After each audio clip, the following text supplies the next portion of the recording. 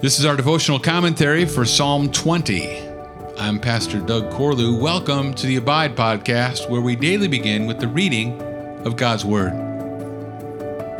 May the Lord answer you in the day of trouble. May the name of the God of Jacob protect you. May He send you help from the sanctuary and give you support from Zion. May He remember all your offerings and regard with favor your burnt sacrifices. May He grant you your heart's desire and fulfill all your plans. May we shout for joy over your salvation, and in the name of our God, set up our banners. May the Lord fulfill all your petitions. Now I know that the Lord saves His anointed. He will answer him from His holy heaven with the saving might of His right hand. Some trust in chariots and some in horses, but we trust in the name of the Lord our God. They collapse and fall, but we rise and stand upright. O Lord, save the King. May He answer us when we call.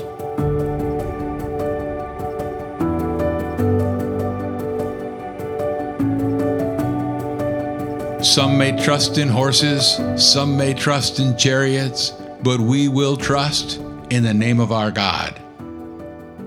25 years ago, that was a popular praise chorus.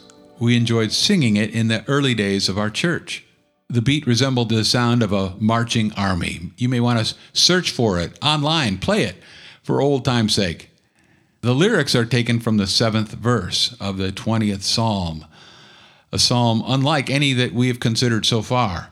On the eve of a great battle, this is a prayer that God will give success to King David. It begins with the congregation blessing their leader, asking the Lord to answer David's prayers, protect him from enemies, send him decisive help, and support his plans and strategies. But they're not asking God to sign a blank check so that their nation can pursue a sinful agenda of greed and land grabbing. They're eager to rejoice in the salvation that comes from God's hand, knowing that His purposes will prevail. The king himself is worshiping the Lord as he prays and offers sacrifices. In verses 6 through 8, the worshipers are no longer speaking to the king, but about him. They refer to David as God's anointed. And 3 more times they speak of God's power to save. The language is theologically supercharged, fulfilled ultimately in David's greater son, Jesus, the Christ, or anointed one.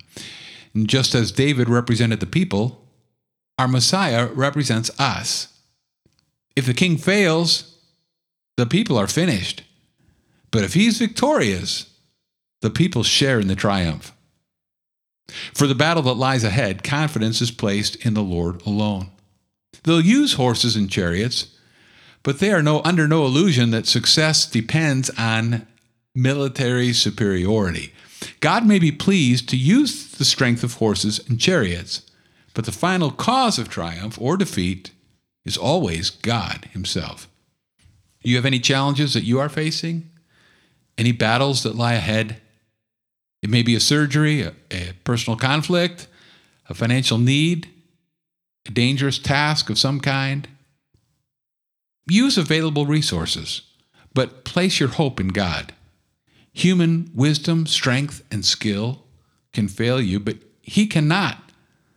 The Lord's undefeated record of saving His anointed gives assurance to the believer that God will answer us when we call. We are united to Christ the King. And since God answers Him, He answers us. It's only for this reason that when others collapse and fall, we rise and stand upright. Thanks for listening to the Abide Podcast. For more information about Summit Church of Alta, go to summitefc.com, and I'll meet you again next time as we abide, living daily in the Word.